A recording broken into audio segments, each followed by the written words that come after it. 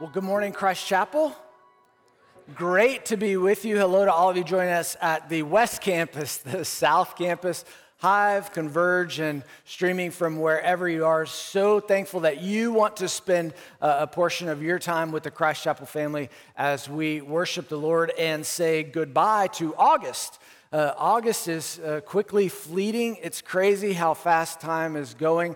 But with August fleeting means that we are at the point where we have that annual business meeting today at the Fort Worth campus at 1 o'clock. One of the implications is that those of you that are constitutional members, you should have received an email or a text that allowed you to vote for all of those elder and deacon candidates that will be affirmed at that meeting today at 1 o'clock at the annual meeting of the membership. If you didn't get one of those, there should be a paper copy, a paper ballot. I know you don't know what paper is. You're like, what? But that will be outside of each of your venues if you did not get those for some reason. So just go right out there. But with August fleeting, that also means that fall is upon us and things are just getting busy. Would any of you recognize that things are just getting busier? Okay, yes, everybody is getting busy. All of those activities are starting up here in the fall. Same is true for our church ministry where everything begins, and it's right here around the Labor Day weekend. That'll be next weekend. But as things get busier, one of the things that I notice around my house is that more clutter accumulates.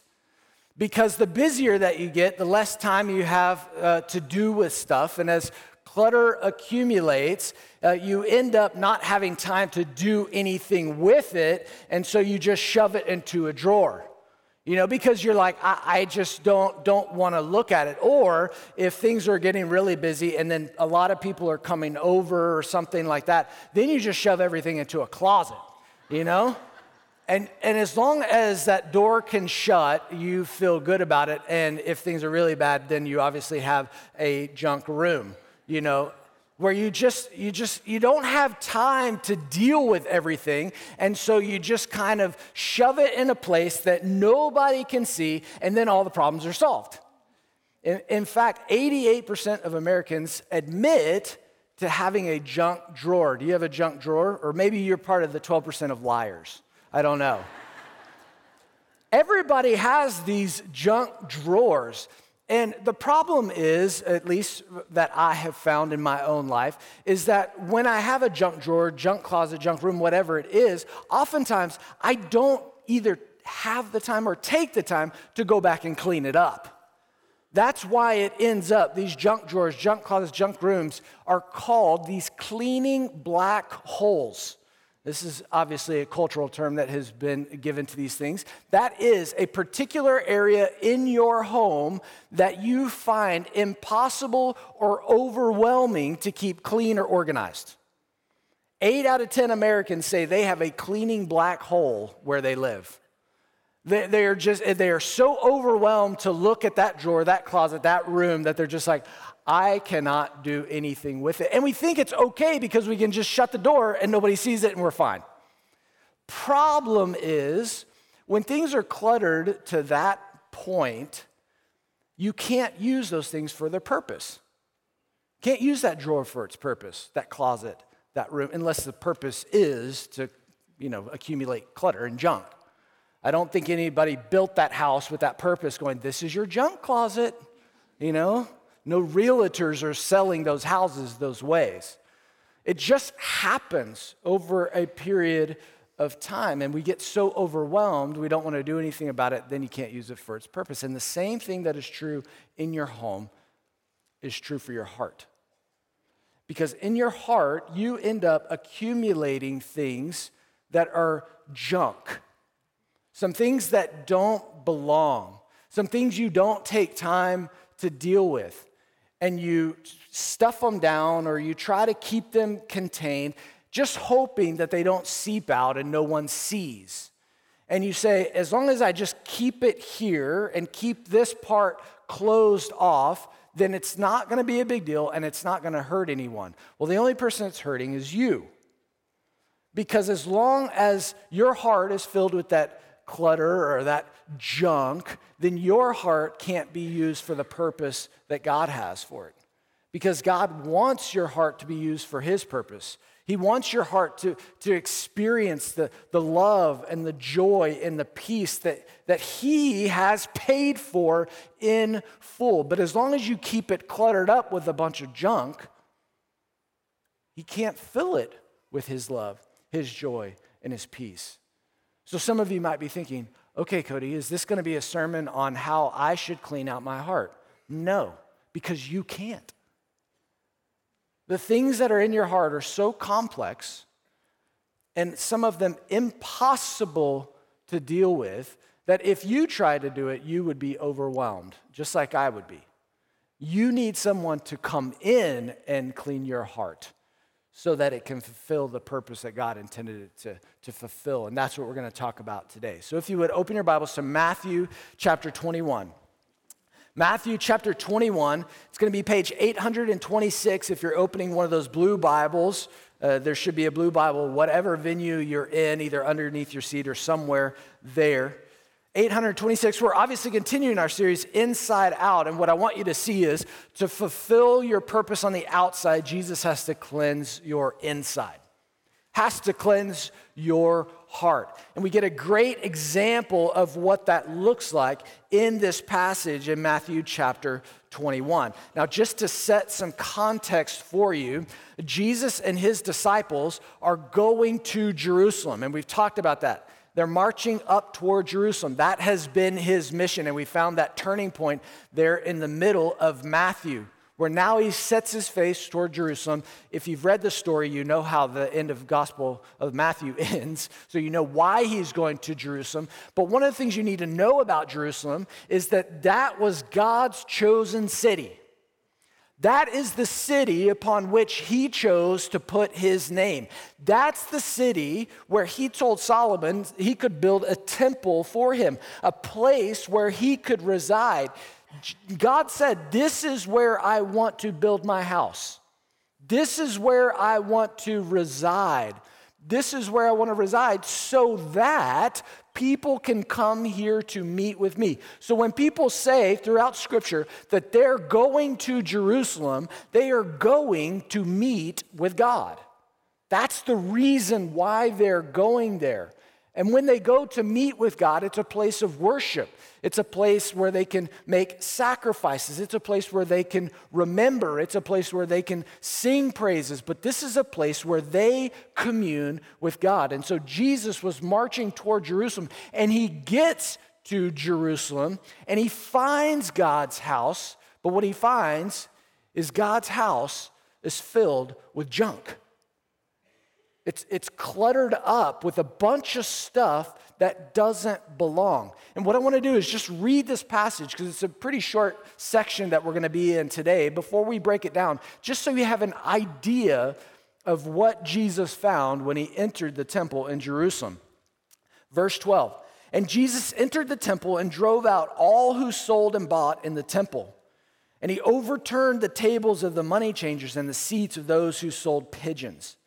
And he said to them, it's written, my house shall be called a house of prayer, but you make it a den of robbers. And the blind and the lame came to him in the temple, and he healed them. But when the chief priests and the scribes saw the wonderful things that he did, and the children crying out in the temple, Hosanna to the Son of David, they were indignant.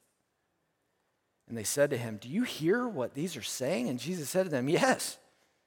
Have you never read out of the mouth of infants and nursing babies? You have prepared praise. And then leaving them, he went out of the city to Bethany and lodged there. Bethany being just over the Mount of Olives, just not far at all. May God bless the reading of his word, and may our hearts be open to hear from him. And so what I want to ask right at this point in the sermon, after reading that text, is this your Jesus? You know, when we read about Jesus or we think about Jesus, we don't think about rage monster Jesus. We don't typically think about him this way. We think about him as meek and mild-mannered. And so some people take this text, and I want to tell you one of the reasons why this is here is not because Jesus wants us to be aggressive. See, some people have taken that of, oh, Jesus turned over the tables, man. He just let people have it. And so, man, I want to be like Jesus, so I'm going to let people have it. You know? Well, why do you not want to be like Jesus in any other way? You know? Jesus is not giving us an example of how we're supposed to act or react to when things aren't in the right place or things fulfilling their correct purpose. The reason why Jesus is doing this is, one, because he is filled with zeal, as the psalm says, zeal for his Father's house. He's jealous that God's house would be used for its purpose. And I think Jesus is making a scene for a purpose to draw attention to its misuse. He wants everyone there to see you are misusing the temple of God. This is not its purpose. You've cluttered it up with a bunch of things that do not belong. And so what I want you to see today is not just Jesus' actions, because those jump off the page, but what I want you to see is his intention. Why is he doing this? And what effect should that have on those people in the temple at that time? But then how does that relate to our hearts? What does Jesus want to do when he comes into our lives? Because the same thing that he wanted to do in the temple and cleanse it is the same thing that he wants to do in your heart and my heart, to cleanse it for a particular purpose. And so what we're going to do is I want to walk you through these things verse by verse and tell you how the temple was being misused. And then at the end, I want to relate it to our own hearts and give us some time for prayer. So let's begin there in verse 12, where I want you to see that Jesus entered the temple to purify its purpose and realign his people. In purifying the temple, he wanted to realign his people, because the temple was meant to be a place where God could engage with his people. And so if we get the purpose of the temple right, then the people can purely connect to God. That's what it says here in verse 12. And Jesus entered the temple, finding it in disarray. He gets behind the closet door, behind the drawer, gets behind these temple walls, and he sees that it's in disarray, and he drove out all who sold and bought in the temple, and he overturned the tables of the money changers and the seats of those who sold pigeons. So let me kind of set the scene for you there, because when it says that Jesus entered the temple, the way that it's phrased here in the Greek is actually he entered the temple site, because the site of the temple was much larger than just the temple. And we have a picture for you to kind of understand what I'm talking about. So you can see there where the Holy of Holies, that's where they thought God's presence dwelled. That was the most holy place. But then there was a courtyard around kind of that temple area where the smoke's coming up. That's where they offered the sacrifices. This is Herod's temple, because it was during Herod's time, because that was rebuilt from Solomon's time. I'm going into way too much detail here. But the court of the Gentiles, that is where, obviously, the people who were not of the Jewish faith could come.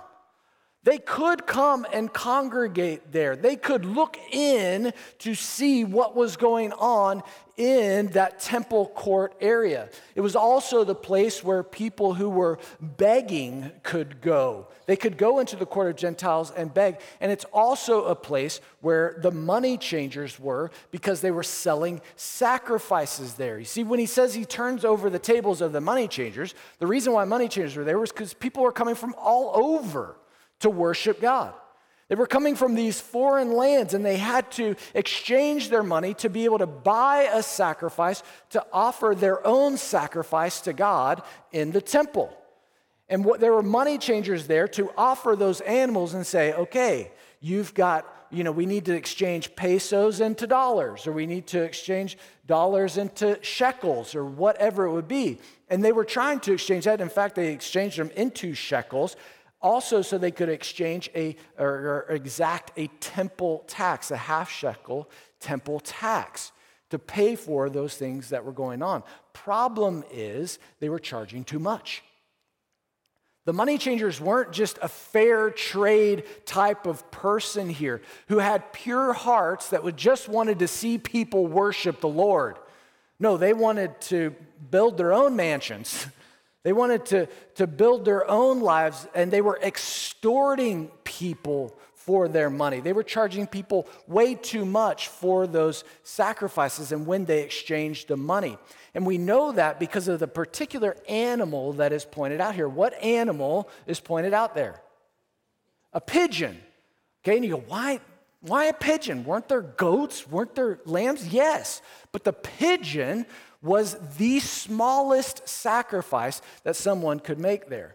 And so if you were very poor, that's all you could afford was a pigeon to sacrifice to the Lord. You couldn't afford a lamb, couldn't afford a goat, couldn't afford a calf, couldn't afford those other things. And so the reason why I think Matthew records here that Jesus turned over those tables and drove out those who sold pigeons is because he's pointing out that they were extorting even the poorest of poor. The ones who came with pure hearts that just wanted to worship the Lord and all they could buy was a pigeon. And they're charging them way too much. See, this is not the purpose that the Lord had set out for his temple. This was a place not for other people to profit off of and extort. This was a place where people were supposed to meet with God. You see, this was a place set apart for pure prayer, but it had been overtaken with empty ritual. This was a place set aside to commune with God, but it had been turned into a place of commercial transactions. Just this, I do this for you, God, and then I guess you do this for me. You see, look at verse 13. It says, and he said to them, it's written, my house shall be called a house of prayer, but you make it a den of robbers. A den is a place where people would hide. And so that's why he says, this is a place where you were hiding.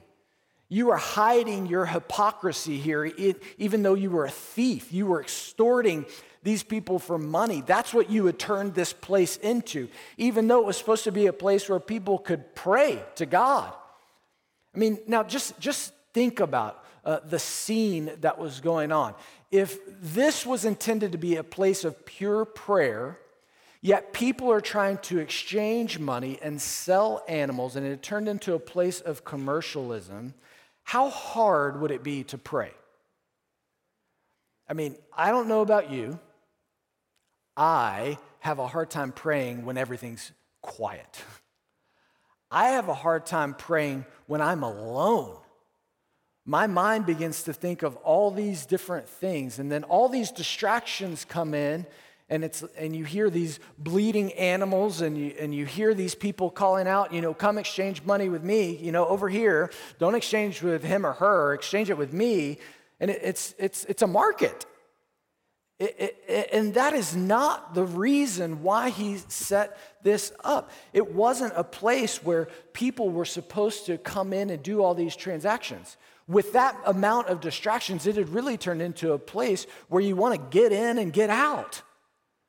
I mean, God, let me just do my duty. Let me get in and get my sacrifice and then offer it and be done and go, because it's not a place of, this sweet hour of prayer, sweet hour of prayer.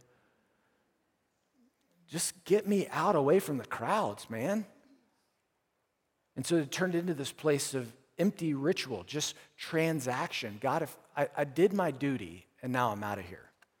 Not a place to sit and dwell, commune, abide. All of those wonderful words that Jesus wants us to abide by in communing with God. And I'm convicted by this because how often do we treat our time at church or our time in the Word of God like this, transactionally? God, I went. I got in. I got out. What more do you want? I read my verses and I'm done. What do you want? Well, he wants to commune. He wants to converse. He wants to talk. That's why he established a relationship with you. It's not just about transactional things that happen of you, tit for tat. You do this, and then he's supposed to come and do that for you. That's empty ritual.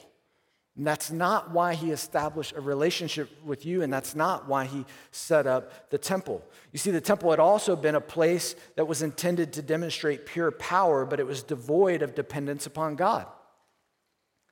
It was a place to demonstrate God's purest power. In fact, we have examples in the Old Testament where the priests could not fulfill their priestly duties inside the temple because the temple was filled with God's splendor, and they were so overwhelmed that they couldn't act. Like this was pure power of God place. And it had turned into a place that was devoid of any kind of dependence upon God. Because when you have empty ritual, you have no dependence. The ritual is dependent upon you. Here's what I do, God, so therefore you better do that for me. Instead of, God, I am just completely dependent upon your power. You see, I think that's why we have what we have here in verse 14, because what it says is that this is in the court of the Gentiles, remember? And in the court of the Gentiles, I told you, this is a place where people could beg. This was a place where people would come who were disabled or blind or lame or mute. And they had probably come to this place so that they could experience this pure power of God. But there was a place that was devoid of dependence. God wasn't going to bless this empty ritual. And so all they got, or all they could hope for, was charity from people that were coming into the temple to offer sacrifices for God. You know, we're more charitable when we have God on the mind. You know, you think about being nicer to people when you're thinking about going to worship God. And so they would go, I'm going to go to the court of the Gentiles. Maybe somebody will throw me a shekel or two as they pass by. That's the best that they could hope for, was that they could beg, not that they could be healed, but that's exactly what Jesus does in verse 14. It says, and the blind and the lame came to him in the temple, and he healed them. These people that had hoped to experience the power of God actually do. And there's two ironic things about this verse, just ironic to Cody, but first, it's Jesus is turning over tables. Like doesn't he seem righteously angry? Would you agree? And it's drawing people to him. Is that not odd? Like if I see somebody angry turning over tables, I'm like, I'm not messing with you. You know? You back up. And this is oh my gosh, I got to go to that guy. Because I think Jesus is demonstrating his authority. My house. This is his house. He is God. This is his house, and he's cleansing it for his purpose, and one of his purposes is that people who need him can draw near to him. And it's drawing these people that are lame and blind to him. The second ironic thing that I find here is that those who were disabled, those who were blind and lame and mute, all of those things, they could not enter the temple. They couldn't get anywhere close to it because the religious leaders, the priests had said, we don't let you go toward God. You are not adequate enough to go toward God, which is so stinking sad. And the people that the religious leaders tried to hold back from God are the ones that run to Jesus and he heals them. They're the ones that he interacts with because they are the ones offering pure dependence upon God. I've got no other hope. People have thrown shekels at me here, and I don't want a shekel. I want you. I want you and nothing else. This place that was supposed to demonstrate God's pure power begins to when Jesus enters and people are completely dependent upon him. And then this place that was meant to offer pure praise had been tarnished by people who were seeking self-glory. These people that were seeking self-glory. Obviously, when you enter the temple, God's holy place, where God chose to dwell among humankind. This is about God getting glory, no one else. Look at what it says in 15 and 16. But when the chief priests and the scribes saw the wonderful things that he did, they had seen those healings, and the children crying out in the temple, "Hosanna to the Son of David," they were indignant. Indignant meaning they were provoked to anger. They are disgusted that Jesus would do this. And they said to him, "Do you hear what these," I think he's talking about the children, "these children are saying?" And Jesus said to them, "Yes. Haven't you read Psalm chapter 8, verse 2? That out of the mouth of infants and nursing babies, you have prepared praise. Out of those who are completely dependent creatures, infants, babies, those are the ones that declare the praise of God. Just like when we are dependent upon him as his children, we declare pure praise. And that was trying to be squashed by the chief priests, the religious leaders. Why? It's almost like they're asking Jesus, like, who do you think you are? Like, what do you think you're doing here? We got a good system. Okay, a good system where people profit. Yeah, the poor people don't get much, but they get a shekel or two here. I mean, everything is operationally fine. Leave us alone.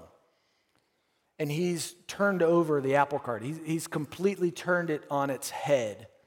And now the ones that ironically should get it, the chief priests who knew the law better than anyone, they are asking him to stop. And the children are saying, "Hosanna, Son of David," which Hosanna is such an interesting term. It has a lot of different meanings. It's a term of praise and declaration, of adoration, which can mean like a glory to God in the highest kind of thing. But another way that can be interpreted is, God save us. That the children who've seen this kind of corrupt system, this thing that was not fulfilling the purpose, they weren't experiencing the power of God. They didn't have any peace with God. It had been empty ritual. These children are saying, "God save us, Son of David." The one who was prophesied about, come and save us, because this is not the way it was meant to be. You know, that's what we need. You know, another thing I find ironic here is that when Jesus comes into the temple, does he ask for anything? Not one thing. See, he comes into the temple more about what he can give than about what he's going to get. It's what he wanted for the people more than what he wanted from the people. He doesn't say, "You guys weren't offering the right sacrifices." He says, "You've turned this into something it wasn't meant to be. And I want that for you. I want it to fulfill its purpose so you can experience this pure connection and communion with God." See, the same is true for us. What he was doing in the temple, he wants to do in your heart and my heart. You see, Jesus enters our lives to purify our hearts and realign us to his purpose. Jesus enters our lives to purify our hearts and realign us to his purpose. See, the same reason why he goes in to clean out the junk in the temple, to clean out and get out all of that clutter, all of those distractions, is the same reason why he comes into our heart.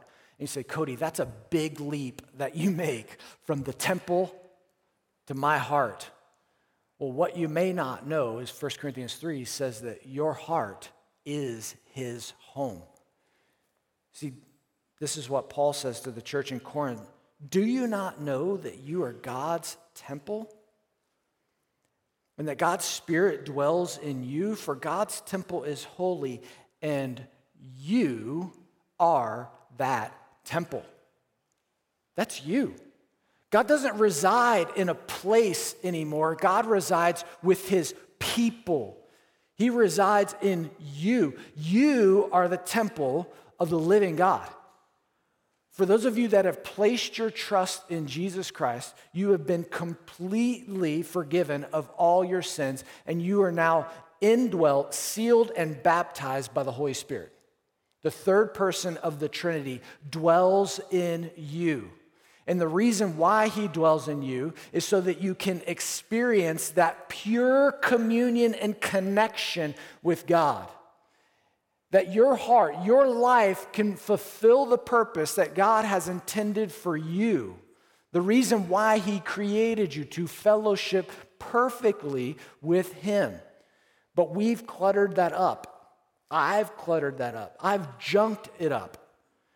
And that's why every day I have to go, God, cleanse me, purify my heart, clean out that junk drawer, clean out that junk closet, because I've got stuff in there that doesn't belong.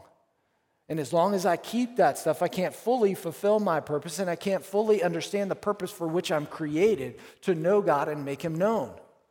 It's just not possible at all. That's why he says, you are God's temple. And I love how he says here, for God's temple is holy. Remember that word holy means set apart. Set apart for a specific purpose. You have a purpose. And as long as you continue to use that drawer, that closet, that room for other things in your heart, you're never going to understand the purpose for which he set you apart for.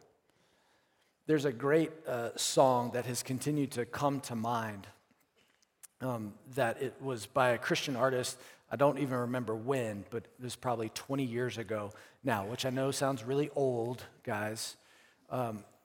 But it's a song by Sean Groves, and it's called Welcome Home.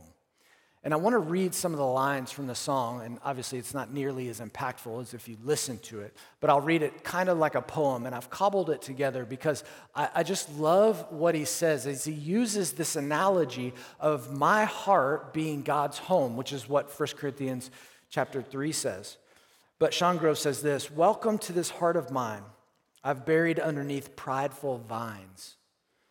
Take a seat, pull up a chair, and forgive me for the disrepair. I took the space that you placed in me, and I redecorated in shades of greed. And I made sure every door stayed locked, every window blocked, yet still you knocked. So open up the creaking door and walk upon the dusty floor. Scrape away the guilty stains until no sin or shame remains. Come inside this heart of mine. It's not my own. Make it home. I love the sentiment that he's got there, because we all have those places that we want to quarter off and say, Jesus, this is not for you. This is my place. And this is where I store my stuff.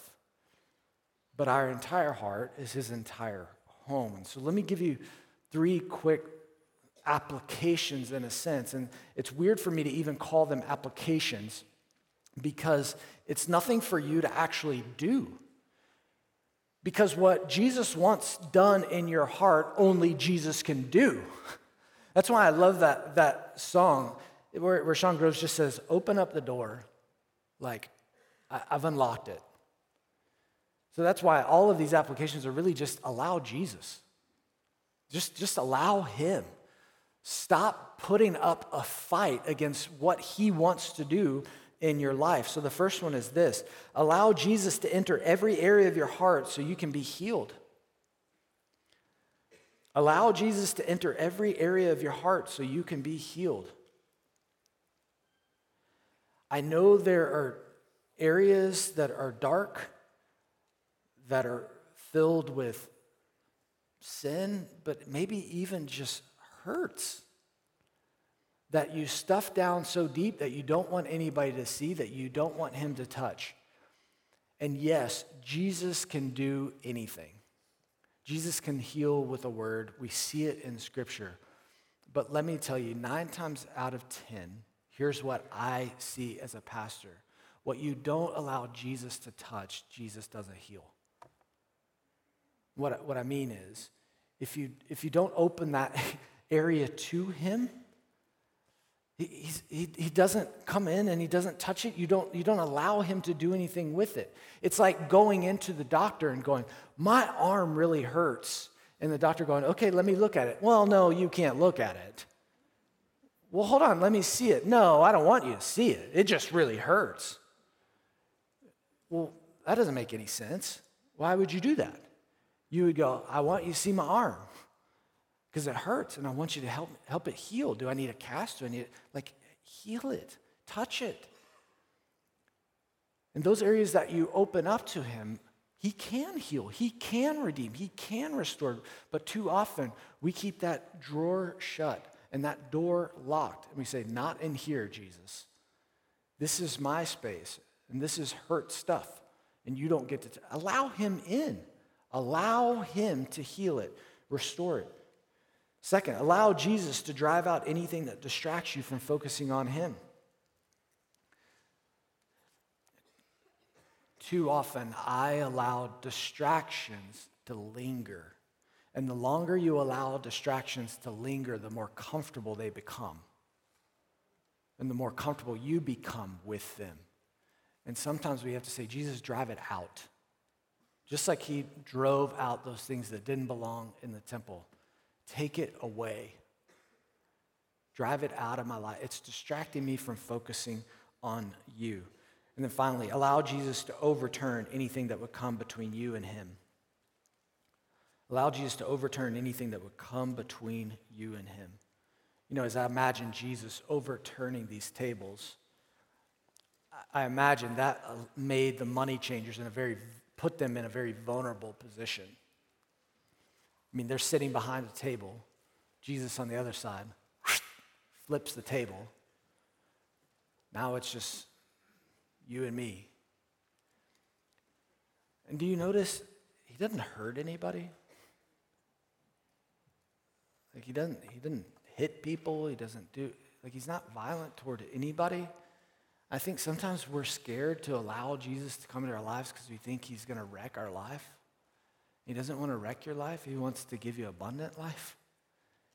He wants your life to fulfill its purpose. He wants to heal. He wants to make you whole. That's what he's trying to do. Would you allow him in? So we're going to take a moment right now to allow him in. If he said, my house is supposed to be called a house of prayer, then I think one way we can apply that is praying right now. So I'm going to lead us through a couple things to pray, just these applications actually, so that you can say, God, welcome home. Okay, would you bow with me? Why don't you begin by saying what the children said and just say, Hosanna. You might mean that as a term of adoration, a term of praise, of glory to God in the highest. Salvation is God's, or you might mean it, God save me. Tell him, Hosanna.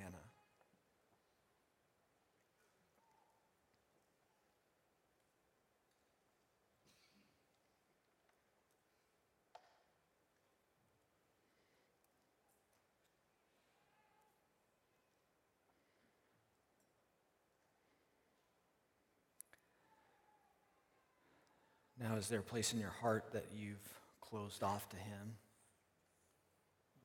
Would you say, Jesus, come into this area of my heart?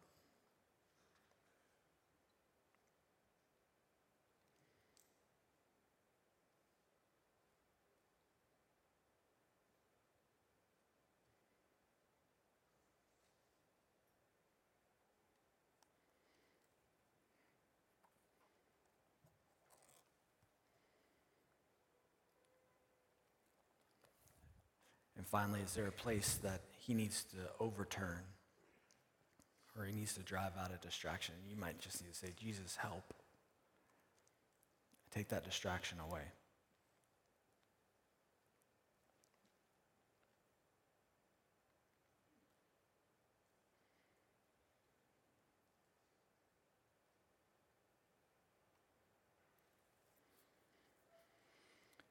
God, we are your people, holy as unto the Lord, set apart for your purpose. May you purify and cleanse each one of us that we may fulfill your purpose and experience your power and your peace in our life. May each one of us say to you, Lord Jesus, welcome home. And it's in your name we pray. Amen.